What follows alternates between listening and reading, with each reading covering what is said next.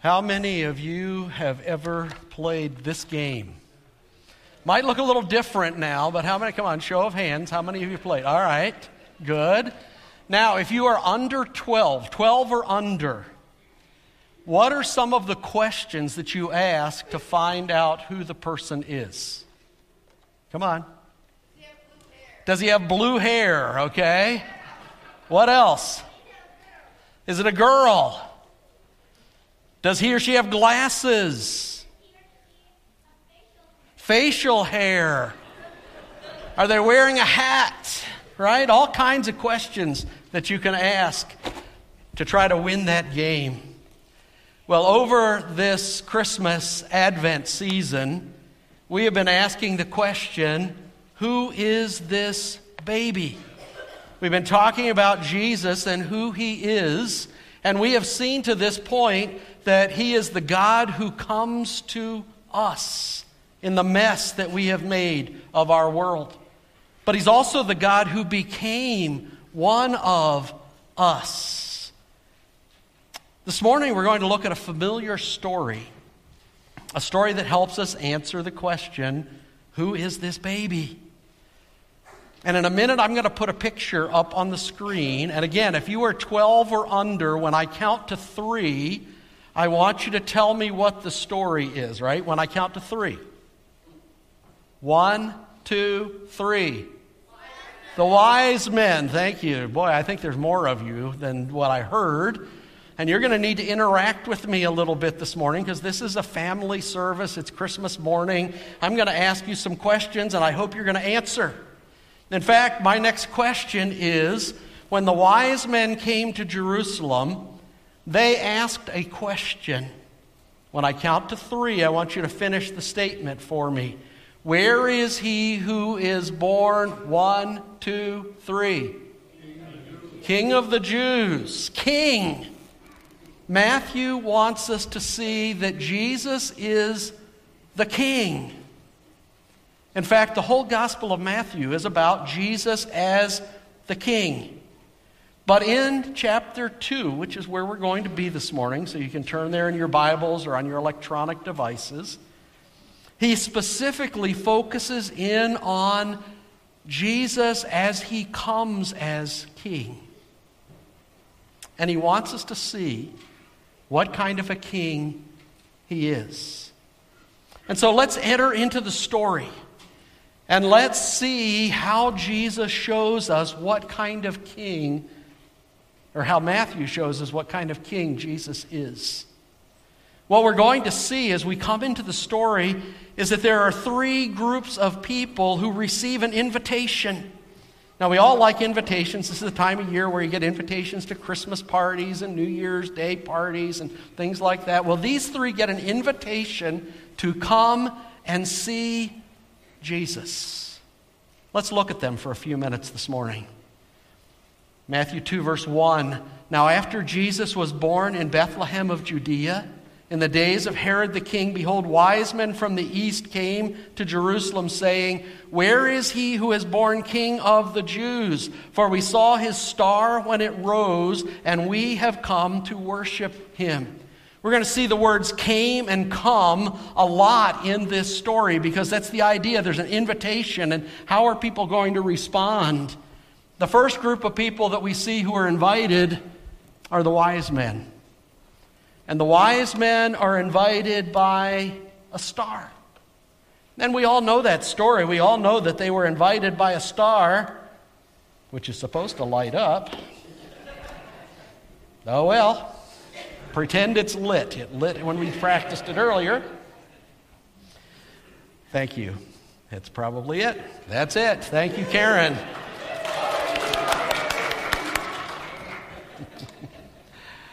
They're invited by a star. But what was the star? We really don't know. Was the star a star like this, just a star in the sky, an everyday, ordinary, normal star that appeared at an unusual time? Maybe. Was it an alignment of planets that only happened then? Maybe. Was it a comet? Could have been. Was it just an angel that was shining and looked like a star? Or perhaps was it the shining glory of God that led Israel through the wilderness? We really don't know what the star was. We also don't know how they knew a star meant a king in Israel. Although perhaps the wise men knew because of Numbers 24:17. Which says, I see him, but not now. I behold him, but not near. A star shall come out of Jacob, and a scepter shall rise out of Israel. A star and a king's scepter. And perhaps these wise men, because they lived in a country where there were Jewish people that had scattered there, if they were from Babylon, but perhaps because of Daniel's influence, perhaps they knew this verse. But however they knew it, they knew that a star meant a king, and we know that God was using the star to invite them to come to Jesus. We just sang, right? Come and see what God has done. That's what the star was saying. We also don't know who these magi were, who these wise men were. We know they were from the east, maybe from Babylon, maybe from Persia. They were wise men who stood in the presence of kings. They studied stars. Perhaps they were astrologers as well, dabbling in some of the black arts. We don't know. They were probably very wealthy from the gifts that they bring, and because they stood before kings and advised kings. They were people of a good reputation who had a good job. And now they're being invited to leave all of that and come to see Jesus. I mean, they know kings. Why make a long journey to see another king? Because God invited them through the star. They arrive in Jerusalem because that's where you would expect a king of Israel to be. But he's not there, is he? Again, if you are 12 or under, or think you're 12 or under, when I count to 3, tell me he's not in Jerusalem. Where is he? 1, 2, 3. Bethlehem, right. I mean, we all know that. But they didn't. They didn't know that. And so they come to Jerusalem, and they need to learn where Jesus is. So they're the first group that is invited. There is a second person invited. We don't often think about that, but there is a second person invited. Herod is now invited into the story. Herod is invited to come to Jesus, and he is invited by the wise men. Now, we don't know how many wise men there were, so we're going to use one to represent all the wise men this morning. The wise men come to Jerusalem, and they come inviting Herod into the story. When Herod the king heard that they were asking, where's the king of the Jews? He was troubled, and all Jerusalem with him. And assembling all the chief priests and scribes of the people, he inquired of them where the Christ was to be born. Isn't it interesting? Herod knows that when they ask, where's the king of the Jews, they're talking about the Christ, the Messiah. And he understands that. Now, we may not know a lot about the wise men, but we know quite a bit about Herod. Herod is the king of Israel. He's the king of the Jews. But he is not an Israelite. He's not Jewish. In fact, he's from a people that were the enemies of the Jews, but he had gone to Rome and he had lobbied, he'd tried to influence, probably bribed the Roman Senate to appoint him as king over Israel, and they did. And so Herod became king, and he was a builder. He built a magnificent temple in Jerusalem. He built a huge city called Caesarea. He built aqueducts. He built all kinds of things. He was a brilliant man, but he was also a very evil and cruel man. He did anything to protect his throne, his position as king. He killed some of his sons to protect his position. He killed one of his wives. He killed a lot of other people. And by this time in the story, Herod is old and he is very afraid somebody's going to steal his throne. And so when he hears people are asking, where is the one who's been born king of the Jews? What he hears is, where is the legitimate king who got kingship by birth, not by bribing Romans, you imposter? And so he is threatened by it. But it's an invitation. Herod is actually invited into the story, invited to come to respond to Jesus. There's a third group in this story that are given an invitation as well. And assembling all the chief priests and the scribes of the people, he inquired of them where the Christ was to be born. They told him, in Bethlehem of Judea, for so it is written by the prophet, and you, Bethlehem, in the land of Judah, are by no means the least among the rulers of Judah.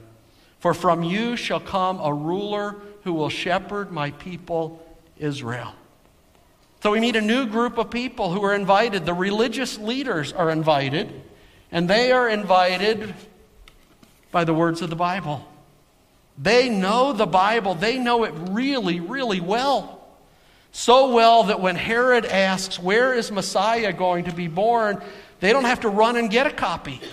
They recite from memory, combining two passages, 2 Samuel 5 along with Micah 5, and they say he's going to be born in Bethlehem, and he's going to be a shepherd to his people. He's going to guide his people. In fact, they say in verse 5, it stands written. This is the eternal word of God. They're invited because they know this book. They're invited to respond to the invitation by that book, by the words of the wise men who have told them what has happened as well. But knowing the Bible and knowing about Jesus doesn't mean that you know Jesus. Some of you may be seated here, some of you watching online, you may know all about the Christmas story. You may know all about Jesus' life and his death and his resurrection, but you've never personally responded to the invitation to come to him as your Savior. You're just like those religious leaders. You know a lot, but he's not your Savior. You haven't come in response to the invitation to come. So who is this baby? This baby is the King who invites each one of us to come to him. We can come whoever we are. Think about the story. The wise men, they are Gentiles who live 1,000 miles away. They are pagans. They are probably people who engage in some of the magic arts that we wouldn't agree with. And yet God invites them to come. The Gospel of Matthew is primarily written to a Jewish audience. But the very first people invited to come to Jesus in Matthew are Gentiles. Whoever we are, we can come. Herod, you would be hard-pressed to find a more evil person in that day than Herod. And yet God opens the door and invites him into the story, invites him to come. The religious leaders are self-righteous and self-satisfied, and yet God invites them into the story to come. And the story shows us that no matter how near or far away from God we think we are, we can come. You may think, I am so far away from God, I have done so many things that God could never forget, he would never invite me. Well, the Magi were Gentile pagans 1,000 miles away, and God invited them. And it doesn't matter who you are or what you've done, he invites you to come. Or you may be a person who's like the religious leaders. You think you know a lot about Jesus, and you're only 5 miles away from Bethlehem. You think you're pretty close to God. But if you've never responded to the invitation to make Jesus your personal Savior, then you still don't know him. He is the King who invites each one of us to come. It doesn't matter who we are or how near or far away, he invites us to come. Max Lucado, in his book, No Wonder They Call Him Savior, tells the story of a mother in Brazil whose name was Maria and her little girl, Christina. And Maria's husband had died when Christina was just a little baby. And Maria had worked very hard to try to provide for Christina and provide for the family, working a couple of jobs, but there was never a lot of money. And Christina was always dissatisfied. And as she got older and grew into a teenager, she became a very beautiful young woman. And the boys of the village started to come around, but that wasn't what she was interested in. And she kept telling her mother, I am going to go to the big city. I'm going to Rio de Janeiro someday. One day Maria got up and found Christina's bed was empty and her things were gone. And she knew what had happened. And so she took a couple of days to get time off of her job lined up and to collect what little money she had. And she went to the bus station to go to Rio de Janeiro to look for her daughter. But before she got on the bus, she went into a nearby drugstore and had a number of small black and white pictures taken of her. And she went into Rio and she began to wander the streets and to go into hotels and places where a young, beautiful woman who had no money might end up looking for her. And wherever she would go, in the bathrooms and the lobby of hotels, she would tape one of her pictures in the corner of a mirror or someplace that was visible. But after several days of fruitless searching and not finding her, her money ran out and she had to go back home. Heartbroken, she got on the bus and she left. A few days later, Christina was coming down the steps of a hotel and very sad at who and what she had become when something caught her eye. And there in the mirror in the lobby, she saw a picture and she thought, that looks like my mother. And she went over and she took the picture and she saw it was. She began to weep and to think, I can never go back. What have I done? What have I lost? She turned the picture over and on the back it said these words: whatever you've become, whatever you've done, it doesn't matter. Come home. And she did. That picture is like the manger. The manger is God saying to you and to me, whoever you are, whatever you've done, come. The invitation is open. Come to the King who invites each of us to come. But there's another fact that Matthew tells us about this king. Who is this baby? He is the king who will not make us come to him. See, Christmas is about choosing to come to Jesus or not. Again, if you're 12 or under, I have a question. This time I just need a show of hands. How many of you have your parents ever made you go someplace you did not want to go? Come on. All right, yeah, most of us, even those of us who are over 12, maybe it was to go to bed at a certain time or to go to the dentist, or maybe it was to come here today when you really wanted to stay home and play with your new toys. Parents can do that. In fact, parents should do that at times. But you know, God never does that. He never makes us come to Jesus. Jesus invites us to come to him, but he never forces us to do that. Let's think about those religious leaders. They are missing from the rest of the story. They tell Herod the words of Scripture, and then they disappear completely out of the story. They know where Jesus is going to be born. They've been invited by the Word of God itself, which they know. It's a 5-mile walk, maybe an hour's walk to Bethlehem. And they don't respond.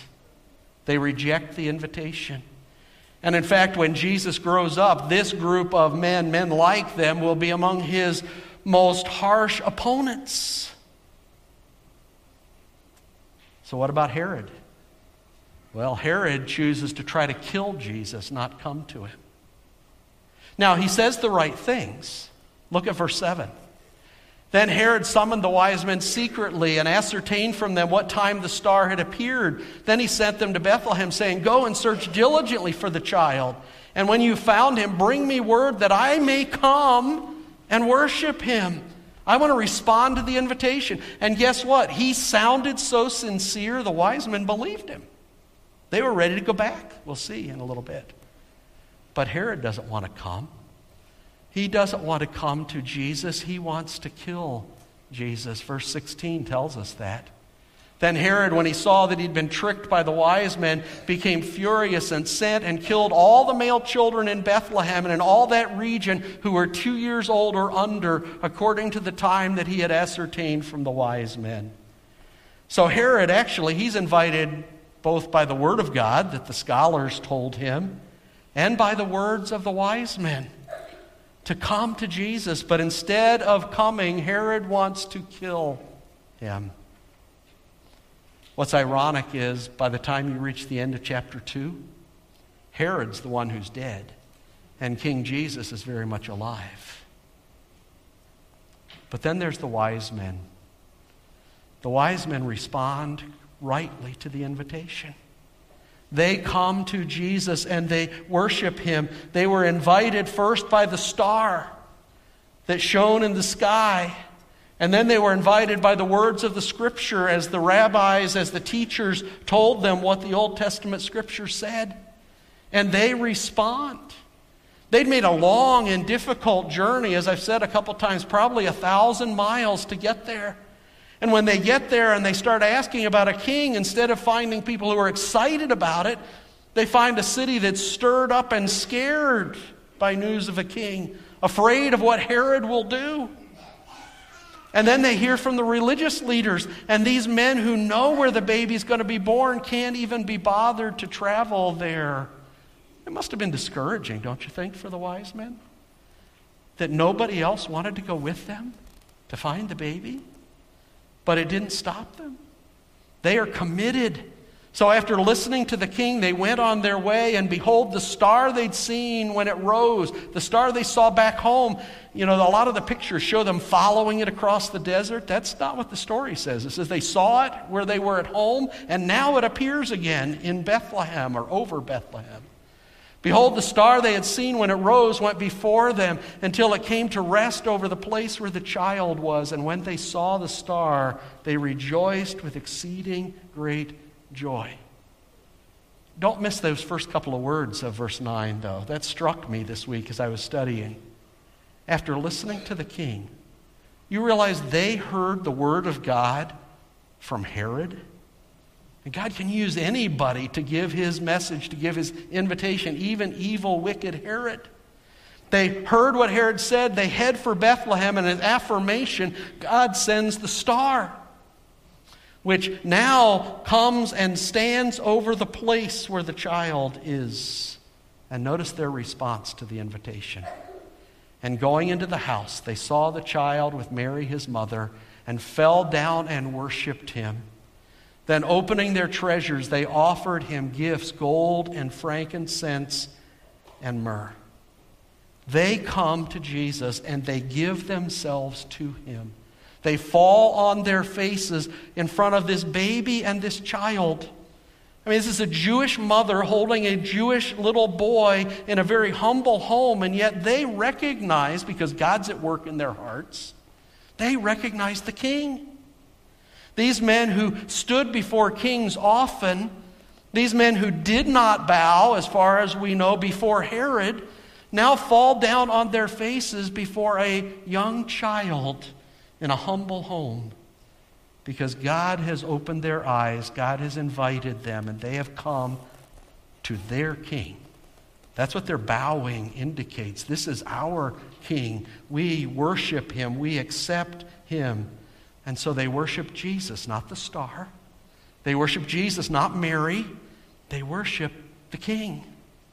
And that's why they had come. Remember verse 2? For we have come to worship him.